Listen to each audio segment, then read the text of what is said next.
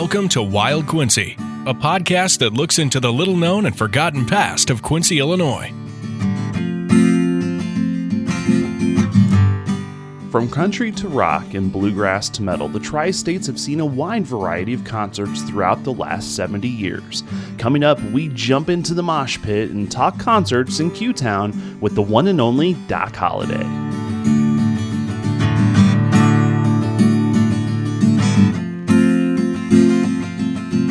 Now, here's your host, Chris Ketters and Travis Hoffman. Back here on Wild Quincy. Travis, I've been looking ever since our Edna Brown episode for some good moonshine. I haven't been able to find any yet. I don't know how about you? Well, if it doesn't make you blind, I don't think it's worth its weight. You know, you got to have some kind of immediate health ramification to be good moonshine, I believe.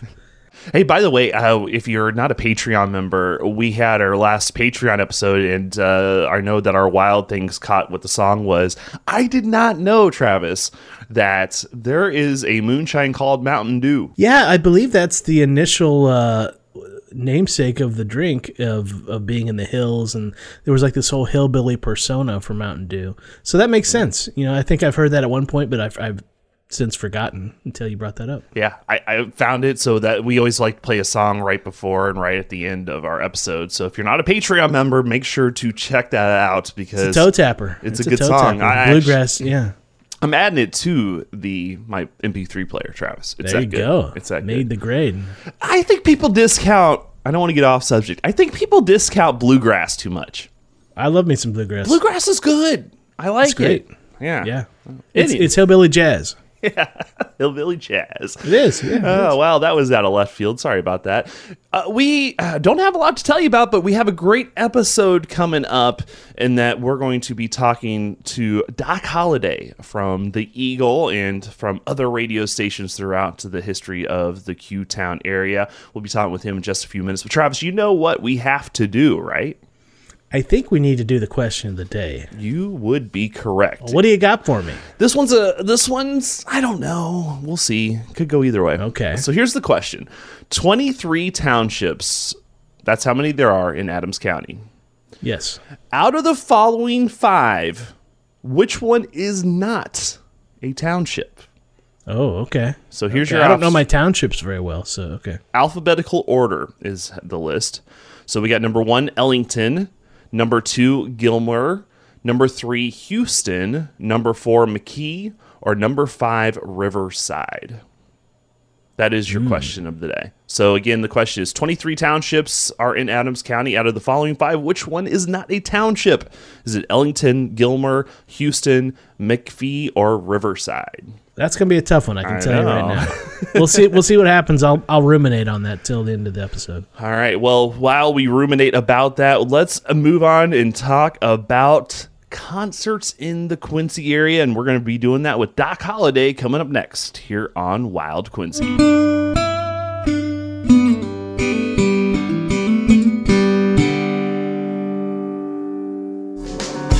Here's what you missed on the latest After Hours episode of Wild Quincy. He goes on to explain that before the mall was built, there were shopping centers there. It was a shopping center that was just a line of business. Yeah. And literally, I did not know this, Travis, is that where like the runway is for the mall today was like the front of the drive for all these shopping centers. Now, I could be wrong, Chris, but when they built the mall, I think they just added a second half. Oh, dude. Take a look at the back side of it. That's why all the buildings are different sizes. Our After Hours episodes are available exclusively for Patreon members by going to patreon.com/wildquincy. For just a couple dollars a month, not only will you double the amount of Wild Quincy episodes at your fingertips, but you'll also be supporting our efforts as we continue to dive into the wild and crazy history of our favorite town. Also, as a Patreon member, you can take part in our live events and Patreon-only outings, as well as having access to our regular episodes 2 days before they are released to the public. It's easy. Just head to patreon.com/wildquincy. That's Patreon, patreon.com/wildquincy, and become a wild thing today.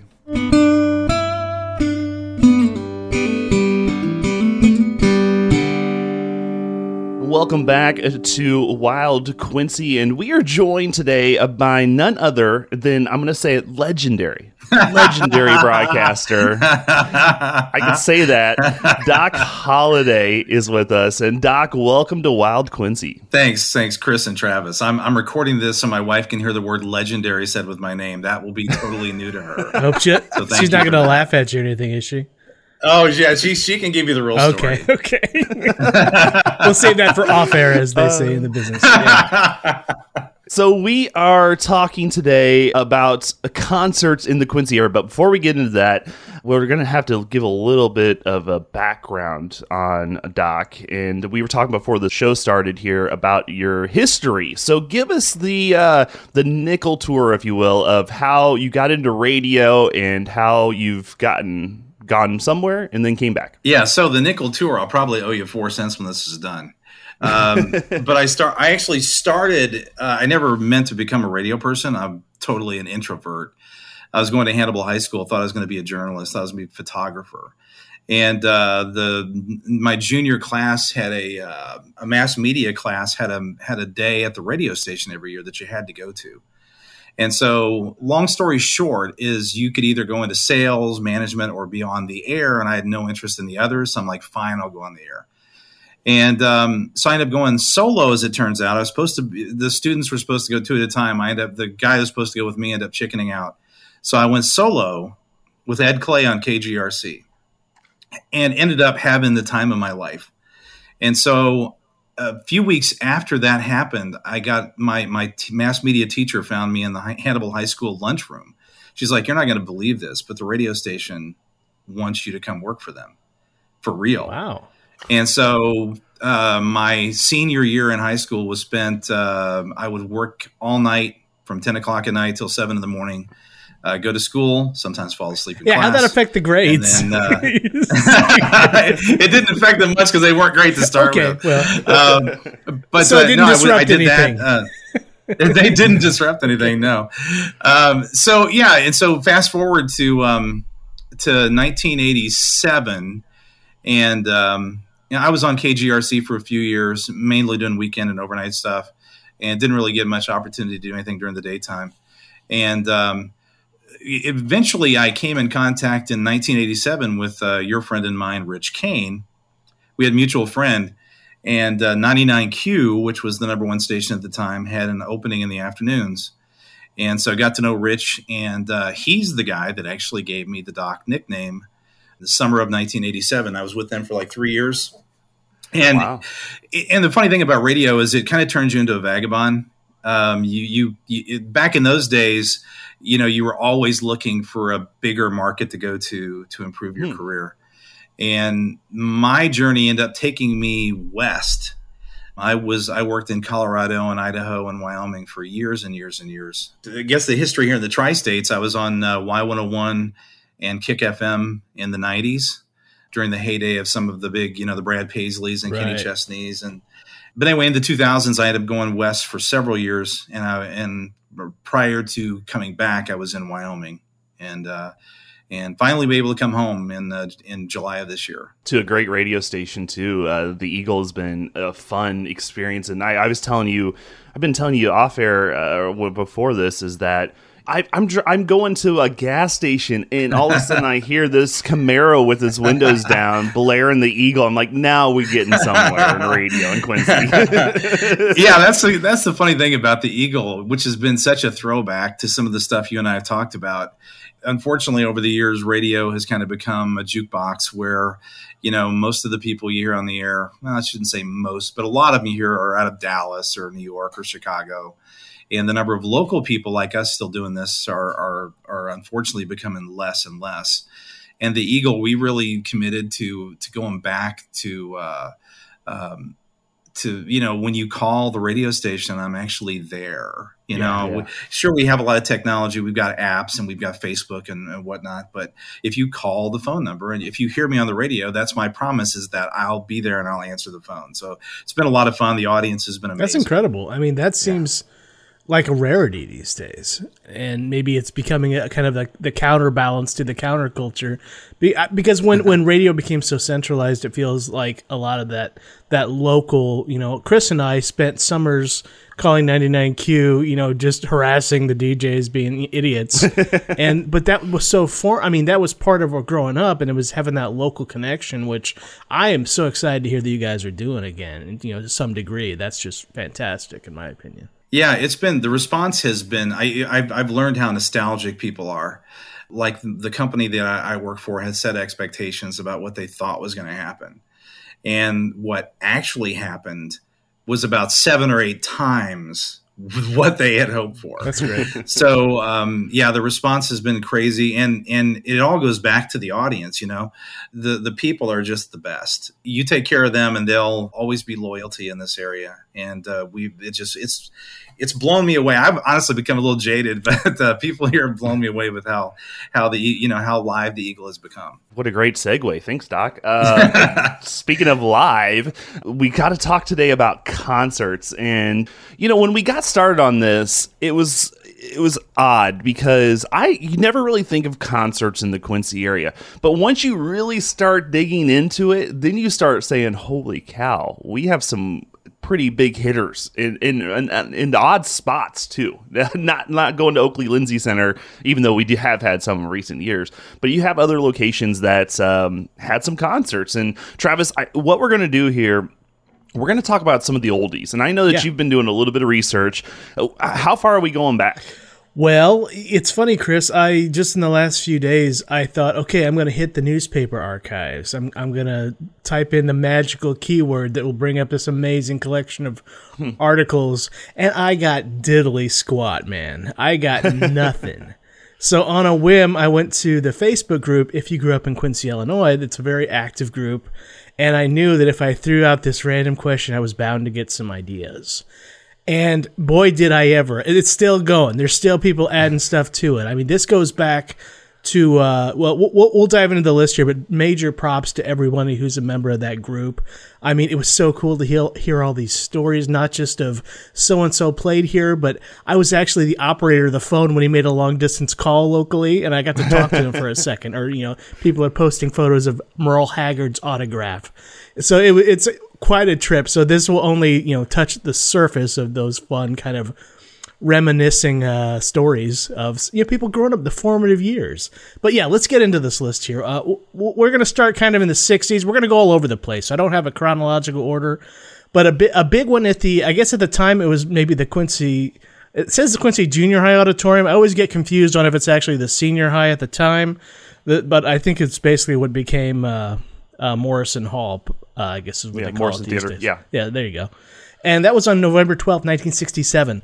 Over 1,600 teenagers attended and thoroughly enjoyed hits like Mercy, Mercy, Mercy by the Buckinghams. They were a big group in the 60s. Mercy, Mercy, Mercy was a big hit for them. I think it was actually covered maybe by a few like jazz. I think Booker T and the MGs might have covered that too.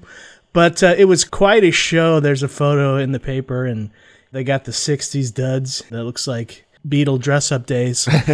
So yeah, and from there, we're going to jump ahead a little bit, switch genres completely. It's 1973, the junior high school again, the auditorium, was site to Roy Clark, of all people, of Hee Haw fame. Put on quite a show. I don't know how familiar you guys are with the old Hee Haw days. I recently stumbled across on Amazon Prime, I think, old Hee Haw episodes. So nice. You have Roy Rogers and Buck Owens laying it down. And Roy was like a comedian. I mean, it was probably a heck of a show. We're going to jump ahead here into the late 70s. And the group Ozark Mountain Daredevils performed at Quincy College. Their big hit, I had to do a little looking because a lot of these names didn't strike me from band standpoints. There's so many one-hit wonders. So you'll remember the Jackie Blue song. Ooh, Jackie Blue. That was them. Nice. And they nailed it. I think Pure Prairie League also played in the same show, which their big song was Amy back in the day, which you would know in a heartbeat. And it probably comes on We're starting to get into the rotations of the Eagle here a little bit in the classic. You're rock close. side. You're close. We do occasionally venture back there, but It's going pretty far back. Yeah, I'm not going to sing like you did, Travis, because you set the bar too high. But yeah, like Amy, what you going to do? You know, that's. It's funny. I actually cover that when I play guitar and sing, and Amy's one of the songs I still cover. Wow. So it was crazy. So we'll jump ahead. Actually, we're going to kick it back here to the 60s. The English group Peter and Gordon played again at the Quincy College, and they had this song called "A World Without Love." You'd know it in a heartbeat. And they were it was in the 60s, but they were kind of like, they looked kind of like the nerdy Beatles, like the book smart cousins. And actually, I believe that they were discovered by the Beatles in England at a club one night. So that's how they got their start. So they had a heck of a show here in Quincy. And what was so interesting to me is a lot of these musical acts that came through Quincy, it wasn't like they were, washed up, doing like tributes to themselves. But this was incredible. Like, these were people on the charts. And this is just scratching the surface. Before we keep going here, I want to talk about that for a second. Why do you think we were able to get those headliners back in, the day? Is it the network of promoters and how that worked, and it wasn't one big corporate conglomerate at that point? What do you think, Doc? I can tell you, I actually have been friends with Mad Dog Maness, who's done a zillion shows in this area over the years. And so the one reason we benefit is the Quincy Hannibal area. We're right in between St. Louis, Chicago, and Kansas City. So what a lot of these promoters back in those days would do is they would wait for a major act for an open date between their Chicago and Kansas City shows. And then so they can go to the band management and say, hey, if you'd like to fill a date, we're right along the way. And so a lot of times you get an artist that would be willing to do a show, maybe not charge quite as much because they're on the way anyway. And so you almost get a discount show. But as you said, the timing ends up sometimes being incredible, where you've got an artist that just has a number one hit that is now playing your town. It's incredible. Does that still happen today? Is that still a thing in today's world? It does, yeah. In fact, even more so today because of the financial situation with entertainment, and we're still, in the middle of this pandemic. And so it's even more, some of the smaller venues, they just really have to rely on, in fact, a lot of times they won't be able to afford the headliner, but they'll look for a band that's opening for a headliner that happens to be, have an open date where they'd be willing to play your town. Wow. Interesting. Yeah. We talk about number one hits, and one of the biggest of the big back in the 60s and 70s was the Beach Boys. They were apparently here in town I saw a few dates thrown around in the late 60s, and the one I have in front of me here was November 8th, 1973, again at the Quincy College, the Quincy College Memorial Gym. There was a lot of amazing shows, it sounds like, that happened there in the college gym. And it was one night only. Tickets were $5 a door, or $5 a person, $5.50 at the door. One show only. Crazy. Stop a second. Yeah. $5.50 for a Beach Boys concert. Exactly. I don't think that's happening in today's world. Was a long time ago, apparently. Yeah. Yeah. Wow. Yeah, we'll keep rocking it. And Doc, I know this is a little early for your sporting days of checking out concerts, but we're going to get into some late 70s, early 80s era here, and stop me if you were like, oh, I was there, and it was crazy. Yeah.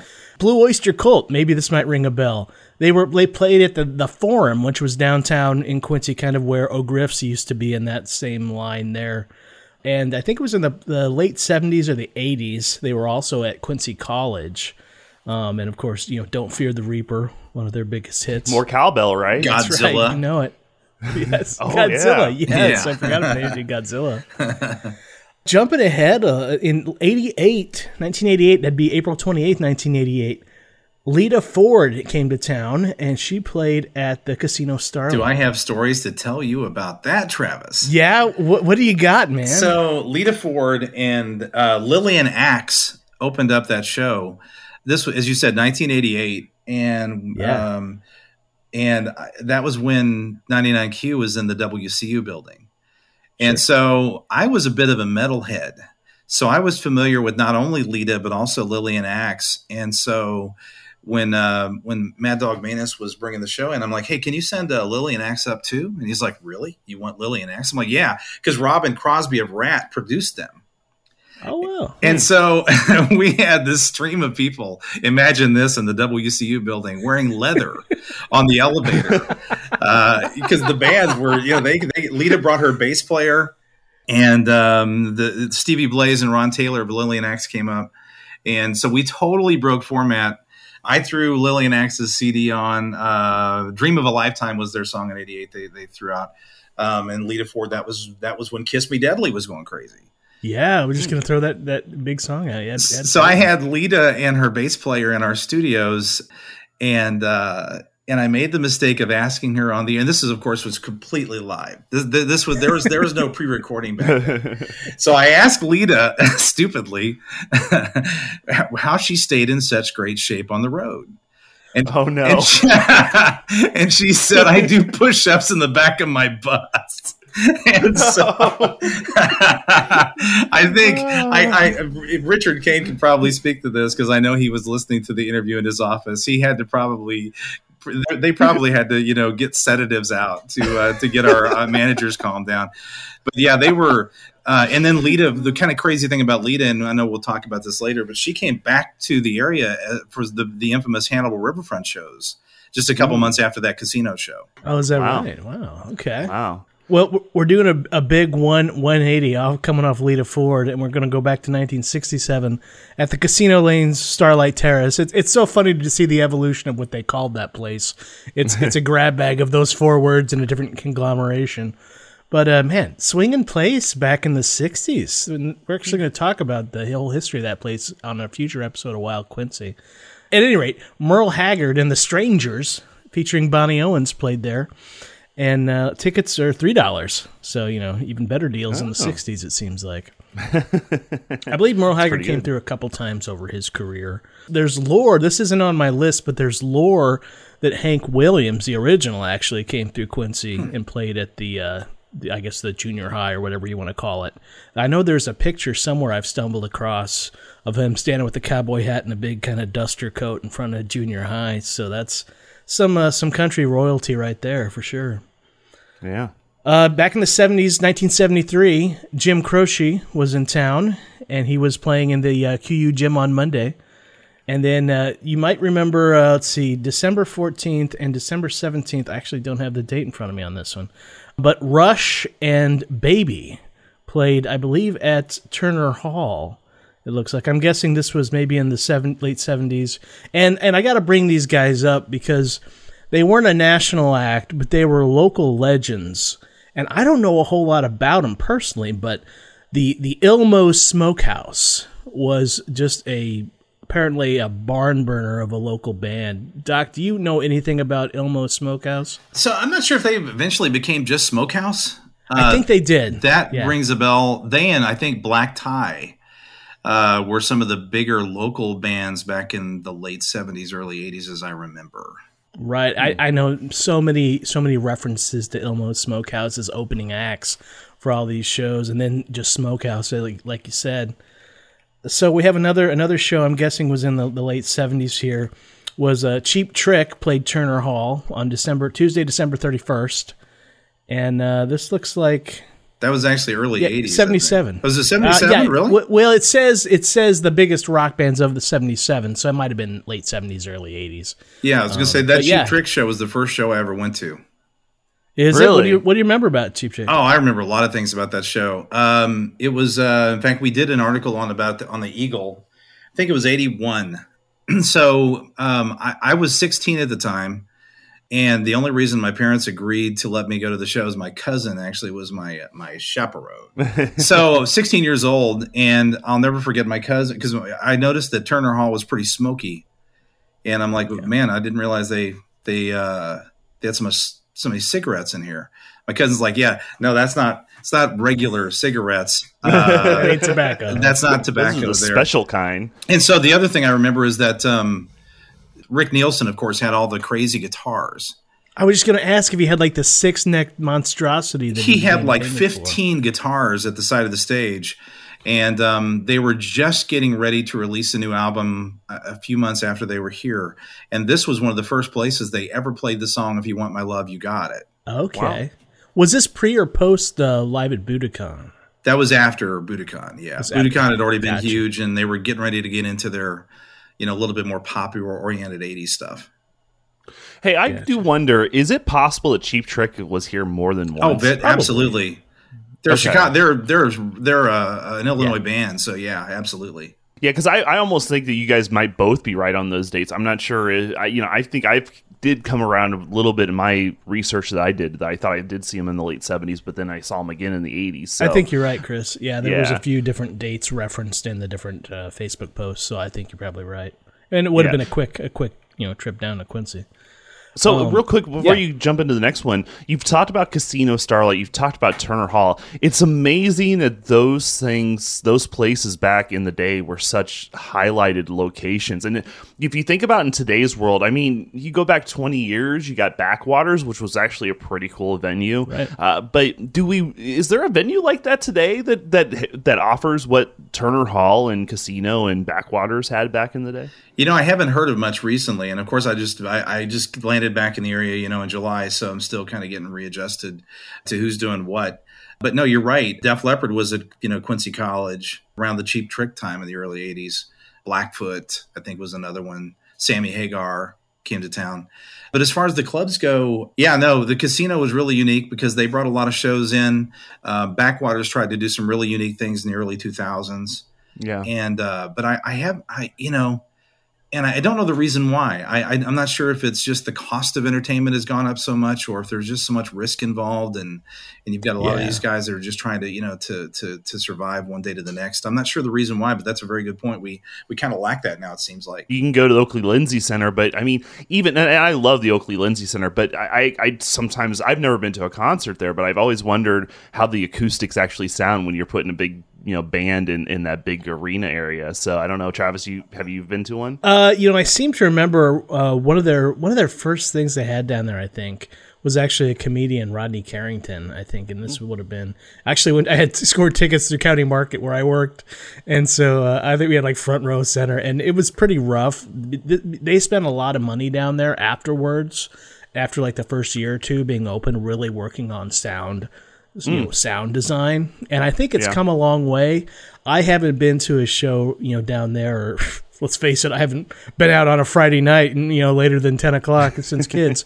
But I think it's definitely improved from what I hear. But I'm no expert. I will tell you, and I'm going to give this as a plug for a company that I kind of work for part-time, but Dot Foods does their annual Christmas party at the Oakley Lindsay Center, and every other year they do a big concert there. And so they're one of those companies that they really go all out, and I think they've had, and I'm sure you're going to talk about it. No, I actually don't have them on my list. Give us a rundown of the only ones. The only one I can remember is oh boy, I can't remember her name now. Oh my gosh, rock artist, female, 80s, 90s. I know that doesn't help at all. There it is. Oh, wow. Good job. I can name that tune. I can name that Dot artist in one note.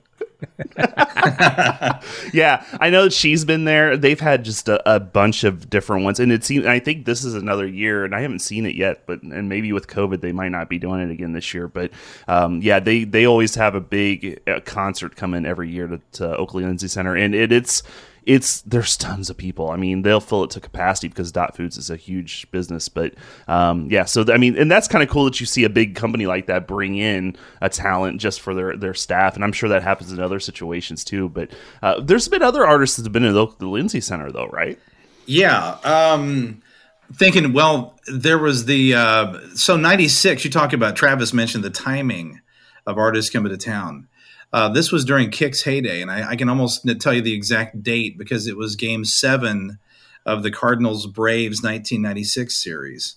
Because I had a running bet with John Barry, who's an Atlanta guy. I mistakenly bet him. I can't even remember what exactly I lost. Probably had to wear a dress for a week or something. Who knows?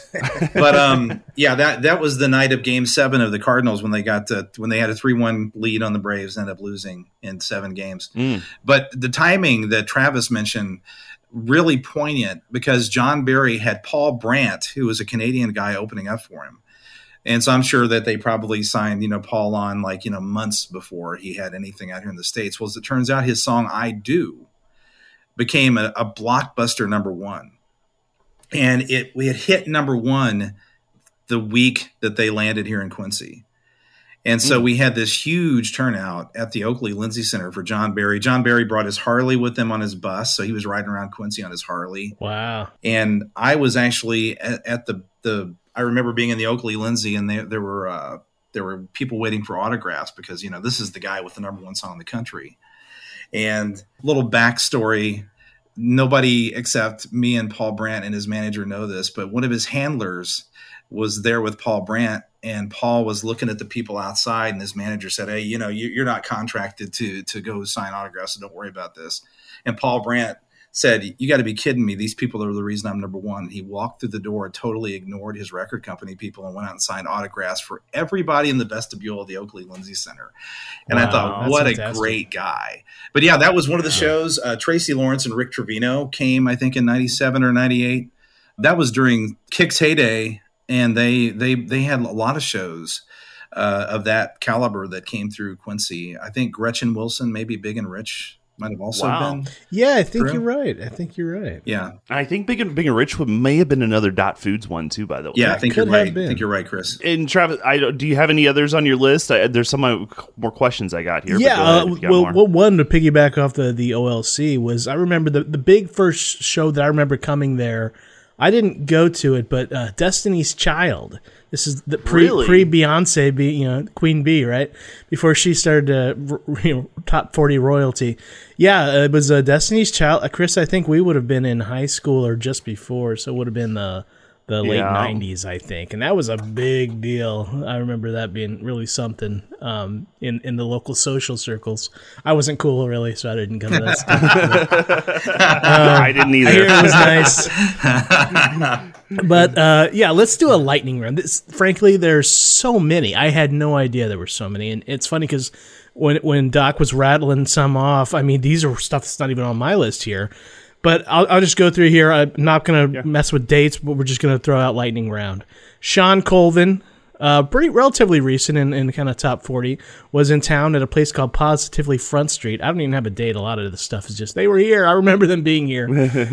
Johnny Paycheck was here back in the Take this job and shove it, right? Back in the 70s, and he was at a place called the Bull Shed. I'd love to know more about the Bull Shed. I don't know where that was, but I got to think there was some broken bottles. Maybe I would love to do the some radio chicken commercial wire. for that place. Are you kidding me? Yeah. Chuck Berry rolled through a couple times.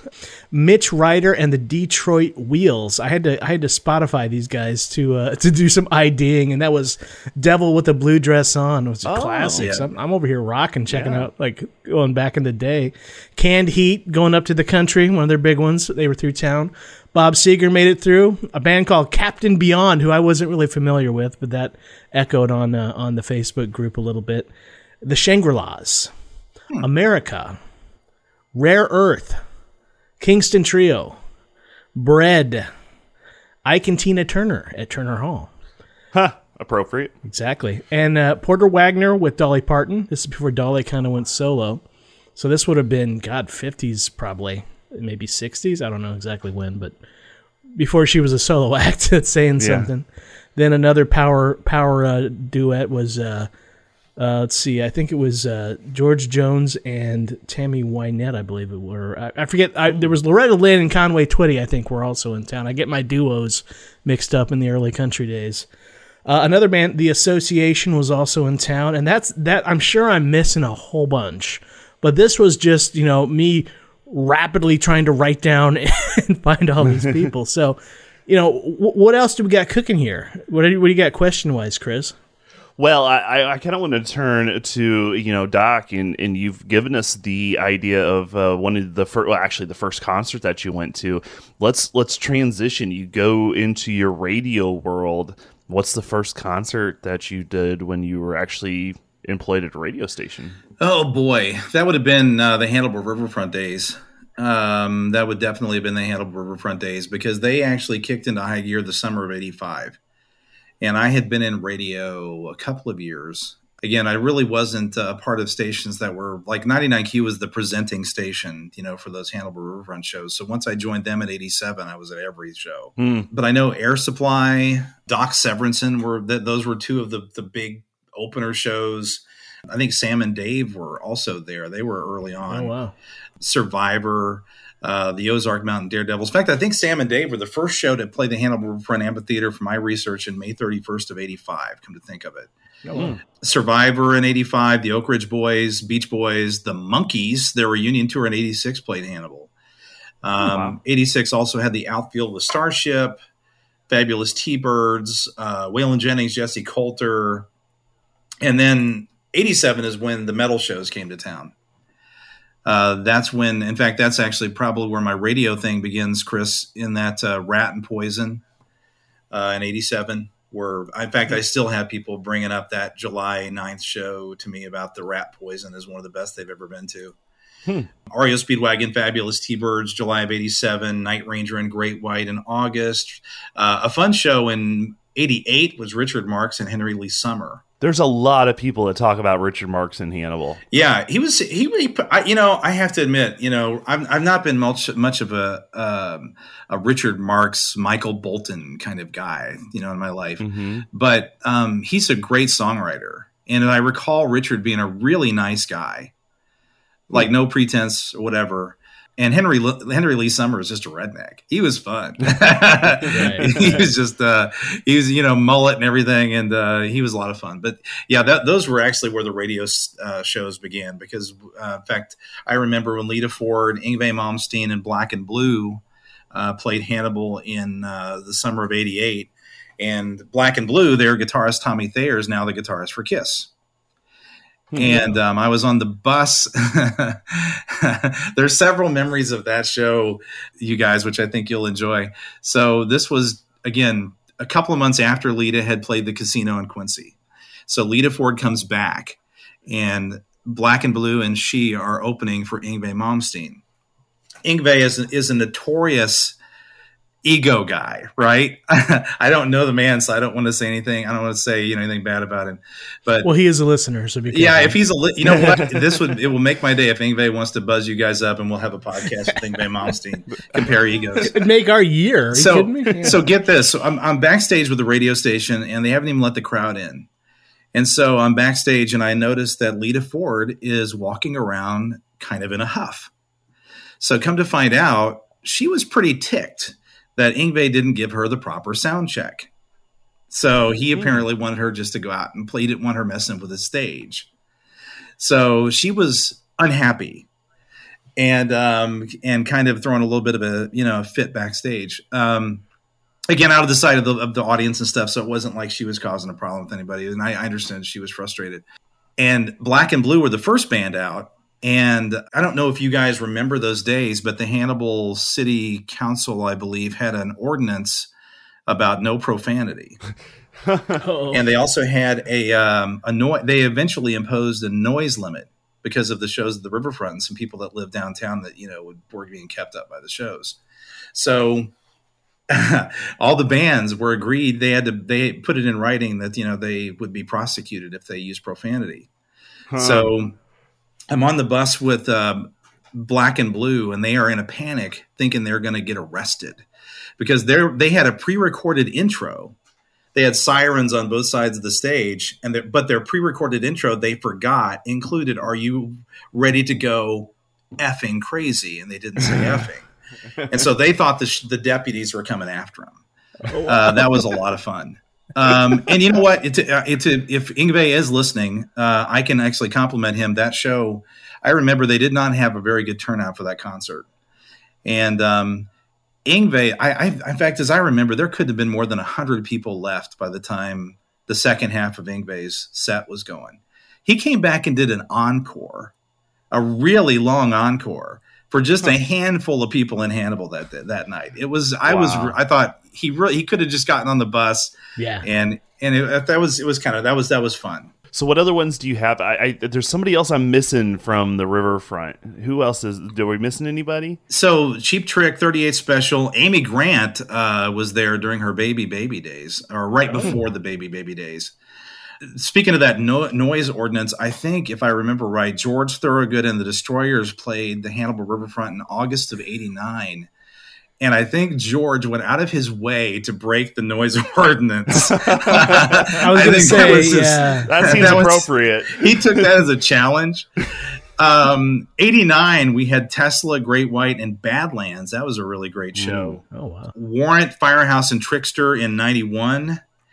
I'm trying to think of who else was down there. Nelson.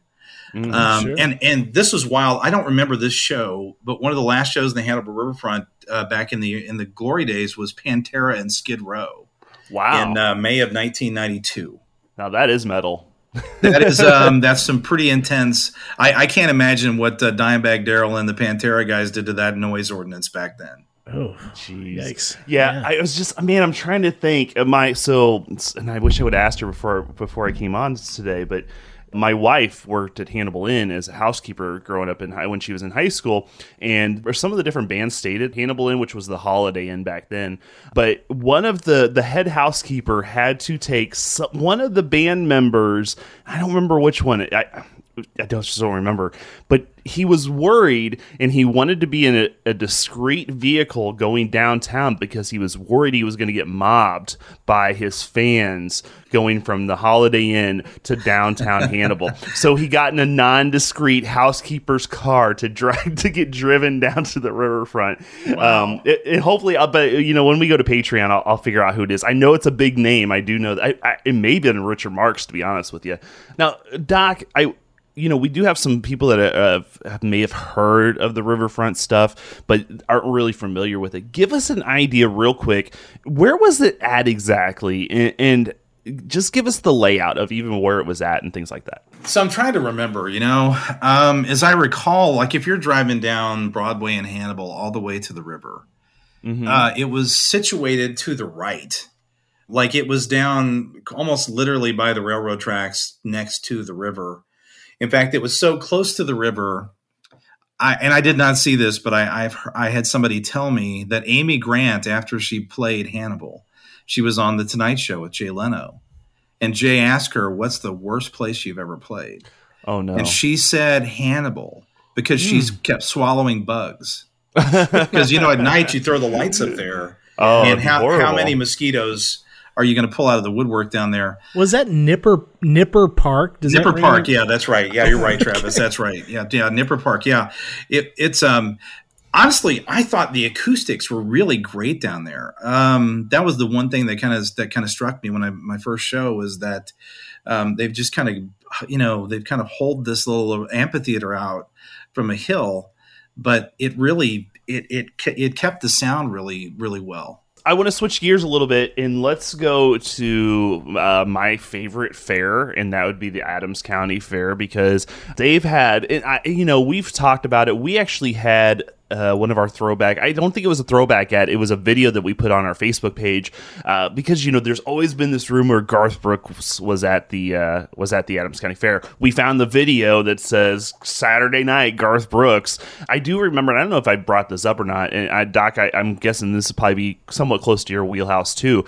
But my memory of when Garth Brooks was at the Adams County Fair was that it stormed really bad that night, and what ended up happening was they couldn't put him on the stage at the grandstand, so they moved him to the Kwanzaa hut where they usually do the teen dances at, and that's where he performed the concert. Do you remember that time frame at all? I think that was right before I joined Kick. Okay. And in fact, that was the first time I was in country radio was at Kick in 96. I think that happened before that. What you're telling me sounds right. Yeah. Because I do recall that there were, until you just mentioned, I hadn't thought about it, but I think there was a storm associated with the Garth Brooks show. And this was right before he busted loose in a big way with Friends in Low Places, wasn't it? Yeah, I think you're right, Travis. The interesting thing about Garth, and this also happened with Alabama, but this is going a little bit south, but Vandalia, as I recall, back in either the late 70s, early 80s, the fair down there had booked Alabama like a year ahead of time, and they exploded, of course. And I think that the fair thought that Alabama, because they always have these outs in the contracts where they, it gives the band the ability to step away. Alabama honored it and went ahead and came anyway. And I think that Garth may have been a similar situation where he was on the cusp of breaking big, probably could have passed, but just, you got to admire the guy for saying, I'm going to go perform for these people. And that's happened before. I know down here at the Pike County, Missouri Fair, they've had some big guys lined up, and then of course they'll win something at like the Country Music Awards or something, and then next thing you know, I actually Lady Antebellum, Lady A was an option. They were scheduled to come to the Pike County, Missouri Fair, and then they had to opt out because of they hit it big with one of their songs. So but speaking of people that are hitting it big right before, I didn't know this, Doc, until you said it, but one of my favorite country artists of all time in Brad Paisley was at the Adams County Fair. Yeah, I had to look this up because I had forgotten the year, but I'm pretty sure it was 99, because his song, he didn't have to be, because he had he had a couple of hits at that point in time, and he was right at the point of his career where, he's either going to be a one-hit wonder or he's going to suddenly start rattling off hits, and he was that second one. He ended up, obviously becoming one of the greats. But Brad Paisley, I remember two things about the Adams County Fair and Brad Paisley. First of all, what a talented and nice guy. At that time, we had the entire Kick staff, myself, Jewel Stout, Dave Lee, Jeff Knoll. We were all going to go on stage and bring out Brad Paisley, and the lights were off. This is also kind of funny for people that aren't familiar with some of the weird Spinal Tap things that can happen to radio people. So the lights are off. I'm the morning guy, so they give me the microphone.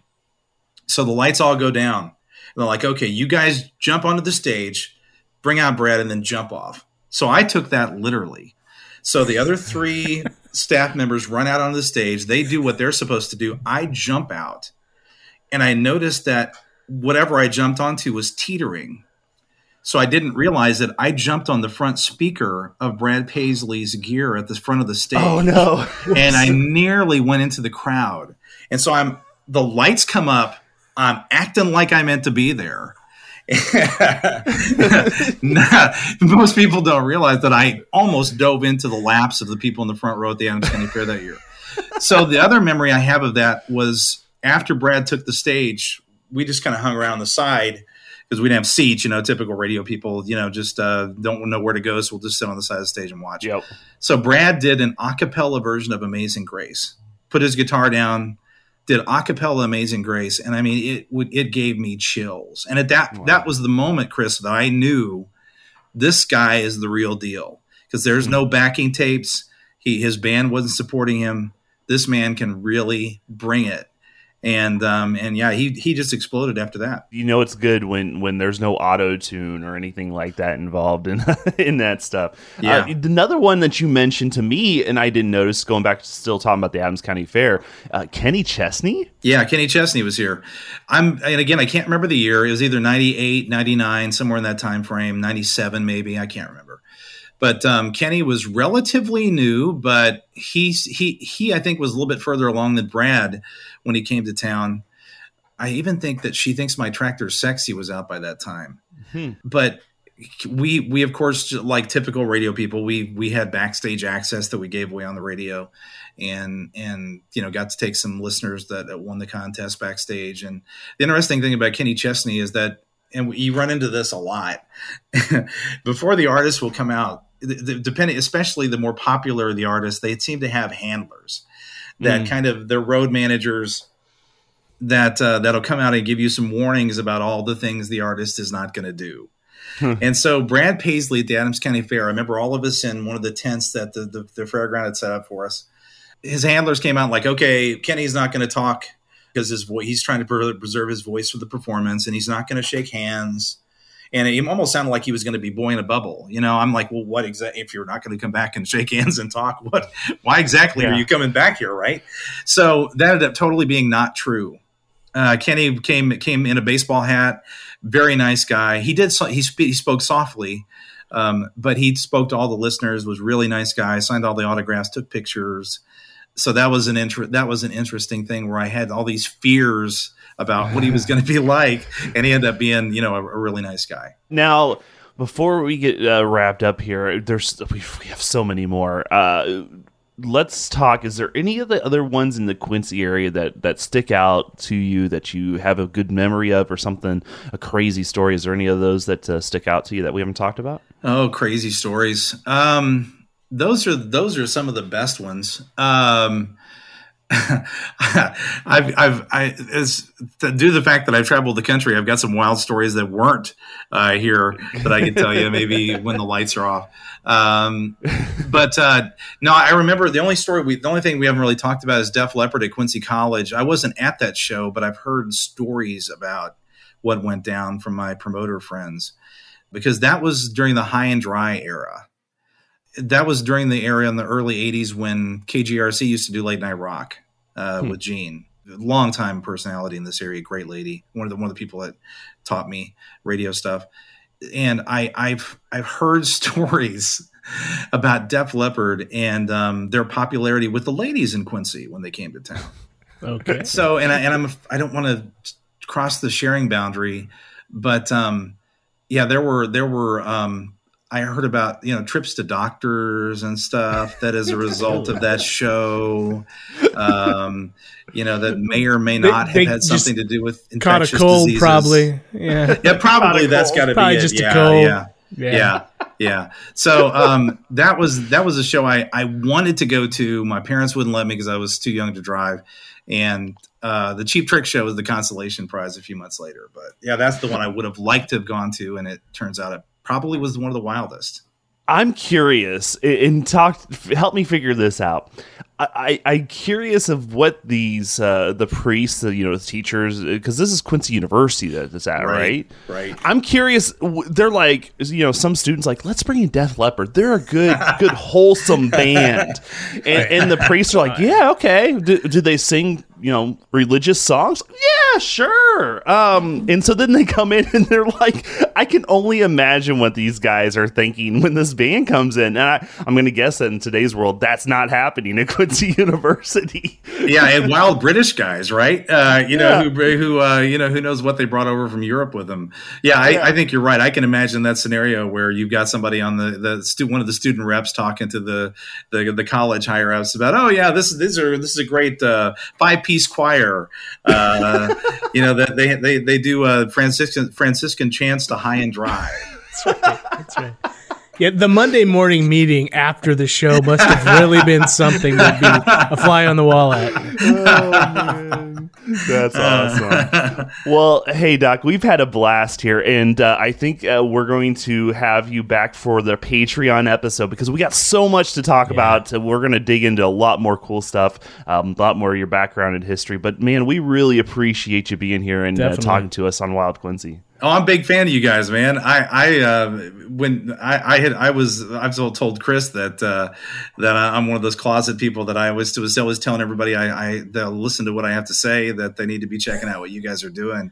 Well, and if I had my way, this is what radio, frankly, needs to become more like, because you guys are exploring some really interesting and off the beaten path type stuff, and I think that's that we need more of that. So I'm a cheerleader for you guys. I appreciate you having me on. It's been a privilege. Oh, well, thank you very much. It's been our honor to have legendary Doc Holliday on here. So well, thank you very much. We'll be back with more Wild Quincy after this.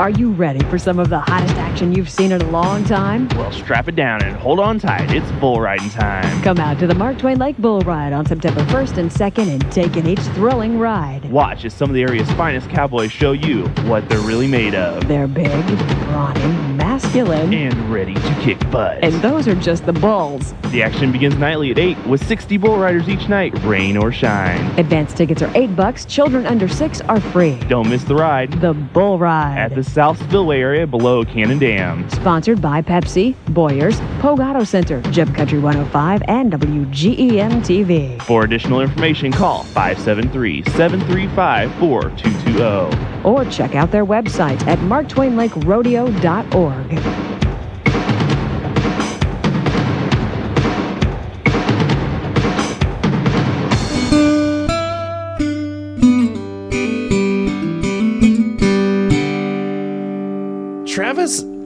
Did somebody sound familiar in that You commercial? don't have a younger brother I haven't met, do you? No. What are you trying to say? Is that the golden pipes of a green Krisk on the radio station? It would be. Good What guess. time frame was that? I missed it if there was a year there. No, there wasn't. So that was back in my first radio job at WGEM. It was back in the year 2000. Okay. Oh, right. In high school. My gosh. Yeah, well, actually, right after I graduated high school. That's right. Yep. It was right after high school, and I should tell the story. We got a minute. I probably could tell the story real quick. So I always liked the idea of being on radio, but it wasn't like I went to radio school or anything like that to do it. Anyway, when I started my radio career, I was actually, back in the day when you had Cardinal baseball, there had to be a person that had to be in the studio to push the button to have the commercials run during the radio games or during the baseball producer, games. if you will. Yeah, sure. So anyway, when you got done with those, Gym Country was what it was at that time. We had to run what we called make goods at the end. And so the make good ads were ads that you missed during your syndicated shows or whatever. So we'd run all these ads afterwards. I'd play a few songs in the middle, and I started getting a little, I don't know what the right word is, but all of a sudden I decided to, you know what, I'm going to get on the air and say something. So I got on the air, and what could possibly go wrong? Right. So between songs like, oh, here's Joe Diffie with John Deere Green on Gym Country 105, and whatever. I didn't think anybody's listening. It's after a Cardinal game, nobody's listening anyway. But so a couple days go by. Actually, it was, I don't know, a couple months, I guess, later, and all of a sudden the radio remote list comes out for the remotes for Gym Country for that year, and my name's on the list. So someone had the radio on when you were thinking they were sleeping on you, huh? Somebody did. So I got to give a shout out. We've mentioned him a couple times on here. Jim Lawrence, I think he may have heard it. He was my boss at the time and decided to give this young guy a chance. So it turned into doing a bunch of remotes when I was 18 years old at Gym Country. It turned into producing the WGM morning show and on AM for a few years, and then doing, of course, some of those commercials. And that was the very first commercial. And Travis, I don't know why I saved it, but I'm glad I did, because boy, I sound so squeaky back then. You've deepened. The voice has deepened. You've come into your own with the golden pipes. Yeah, no, it's fun to look back at things like that and realize, wow, we've gotten old. Well, and I was joking with you when I had you listen to this commercial, was that back then, even in 2000, what today's world is, if you guys don't know, when you're doing stuff like this, we can piece pieces together, and so it makes editing so much easier in today's world. Back then, you didn't have that capability. So literally, I was in one room. Chris Brenneman, who was the other voice on that commercial, who was the production, or she did promotional stuff for WGEM. She was in another room. We saw each other through a glass, but we were both recording. We had to record that straight. So that is recorded straight. That is not That's edited. incredible. Yeah, that's so rare these days. Yeah. Yeah. Now you don't have to worry about that stuff, because you could just put it all together. But back then you couldn't. You had to straight shot it and get it all. And we took us 3 takes and we nailed it. So it worked out pretty good. But yeah. Well, and every time the Tyrannosaurus Rex walked by, you had to wait for that to stop so you didn't get the background noise. I gotta remind. We'll do some horror stories. I'm sure we're gonna have Doc on for our Patreon episode coming up next week. So if you're not a Wild Thing and you love hearing Doc, become a Patreon member. You'll be able to hear that conversation, because Doc has. We had a talk after we just got done talking with him. Yeah. We talked for like 45 minutes on horror stories from our radio days. So I'm sure that's going to continue when we get into Patreon. He's a very cool cat, and I love what they're doing with the Eagle of him actually being in the studio for his shift, and like you can call the guy and he'll be there. That's incredible in this day and age. Yeah, so it very much so. It's neat to get back to the basics, and so shout out to the Eagle in general. They've been really supportive of us in what we've been doing, so that's been awesome too. All right, well, on that note, Travis, I think it's time for our favorite golden pipes. Oh my gosh, is it time already, Chris? Let's hand it over to you know who. And And now, it's time for Words of Wisdom from Adams County. You're right, Travis. It never gets Fine old. wine just ruminating, wafting into my auditorial senses. Yes. Thank you, Bo. So we reached out to the Facebook universe and we asked our favorite fans to give us some numbers to work with out of this great book called Folklore from Adams County, Illinois. And we got a great response, Travis. Boy, I stopped counting 20, 30. I don't know how, but yeah, it's been an amazing response. Thank you, everyone. And so we're going to use some of your guys' numbers as we go along, and we're going to start almost at the top here with entry by Wendy Warren. Yes, Wendy. We love Wendy. A lovely Patreon member as well. She chose number 9,180. And Travis, you will not believe what section that is in. I am on the edge of my seat. What do we have to deal with here? So the main area is hoodoo and witchcraft. Oh, I love me some of that. And the subsection that we're going to be referring to is methods of doing evil. Oh, shoot. There's instructions. Wow. So we're going to jump to the back of the book here. Wendy, you picked a great number. Nice job, Wendy. Let's see what it says. So here we go. 9,180. If you will take the head of a scorpion, lizard, and a snake and dry them, then make powder of it, you can hoodoo anyone with it. If you have got it in for someone and you want to hoodoo them, put some of this powder in your handkerchief, and when you are talking to them, just take your handkerchief out and shake it a little without them knowing it, and it will put a spell on them. Words of Wisdom from Adams County. I'll be danged. That's something. Now, are there a lot of scorpions around here? I don't know, but I mean, I'm sure that's a special order. I don't know. I don't know if I've ever encountered a scorpion in this area. No. I mean, in general, no. I'd be curious where these guys are getting their scorpions. Well, they're hoodoo supplier. I mean, who else? Yeah, that's true. From? You just go down to 3rd and Broadway and what hoodoo do you do? Which is a great store. They got all the goods, the chicken heads, the pig's livers. You call it. I mean, I miss that place. Yeah, so there it is, our folklore, our wisdom, our wit from the forefathers and mothers. That's a good one. Adams County. That's a keeper. That's a keeper. When I saw that number, I mean, I didn't read it beforehand, but I looked at the section. I went, oh yeah, now we're talking. Now we're getting into it. So if I'm ever around a listener and I whip out the handkerchief and I kind of give you a knowing glance, just maybe go see a witch doctor and get some ointment just to be safe. That's right. So thanks, Wendy. And by the way, that post is still up there. If you haven't had a chance to put your number in yet, you can do so as well. And speaking of things you can do, we also have our listener line available. And Travis, I'm going to put you on the spot. Do you remember that number? I'm always ready, Chris. It's 612-666-9453. That's 612-666-9453.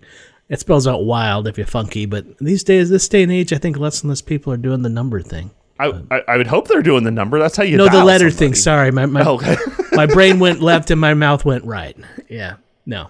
So we'd appreciate a return liner on there or just a general comment. If you have something to say about the show, feel free to. We enjoy hearing your feedback in any way you want to provide it. Travis, it is time to get to the last piece of the puzzle, and that is the question of the day. Are you ready? Yeah. I've been thinking about this. I have my answer, but let's give it to him again. So the question is this. There are 23 townships in Adams County. Out of the following 5, which one is not a township? Your options in alphabetic order are Ellington, Gilmer, Houston, McPhee, or Riverside. Travis, you want to take a guess? Houston, hands down. That is not a township that I've ever heard of. You would be incorrect. Oh, shoot. I'm wrong. Okay, well... You want to take a guess, a backup guess? Let's go with Riverside. You would be incorrect. Wait a minute. Do you want to take another guess? Wait a minute. McKee and Ellington are township. Are you pulling a fast one on me, Chris Ketters? Maybe. Oh, well, see, the system is rigged, folks. Yes. See, he was threatened by my amazing record on this, and he was sabotaging the records here. It looks like. Give me so here's what happened, people. I'm going to tell you what happened. Travis is not aware of this. When I gave you the question of the day in the first segment, I wrote this a few days beforehand, and I thought I put the fake one in there. Come to find out, all 5 of them were actual ones that were actual townships. I never replaced one with a fake one. You dirty dog, you. Dirty, so then doing when it me came dirty. to it, I was like, you know what? Let's just go with it.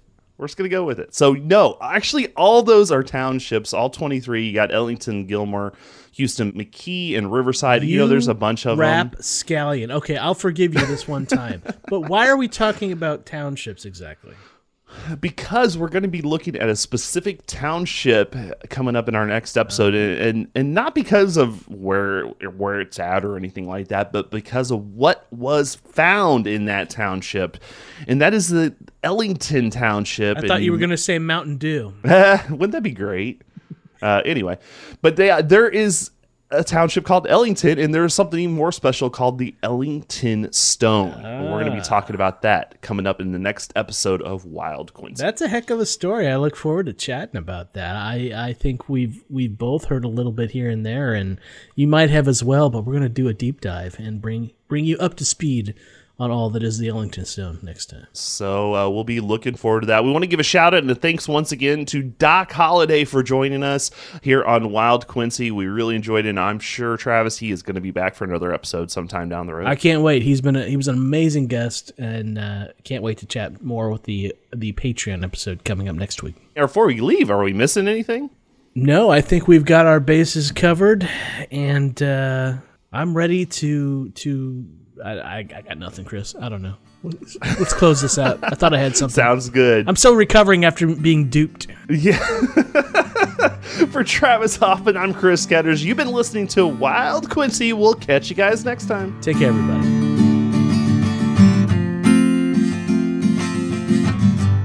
Wild Quincy is released every other Tuesday and is produced by Chris Ketters and Travis Hoffman. Sound designed by Downdraft Sound and Editing, and music by Travis Hoffman Music. I'm Bo Beecraft, and thanks for listening to Wild Quincy.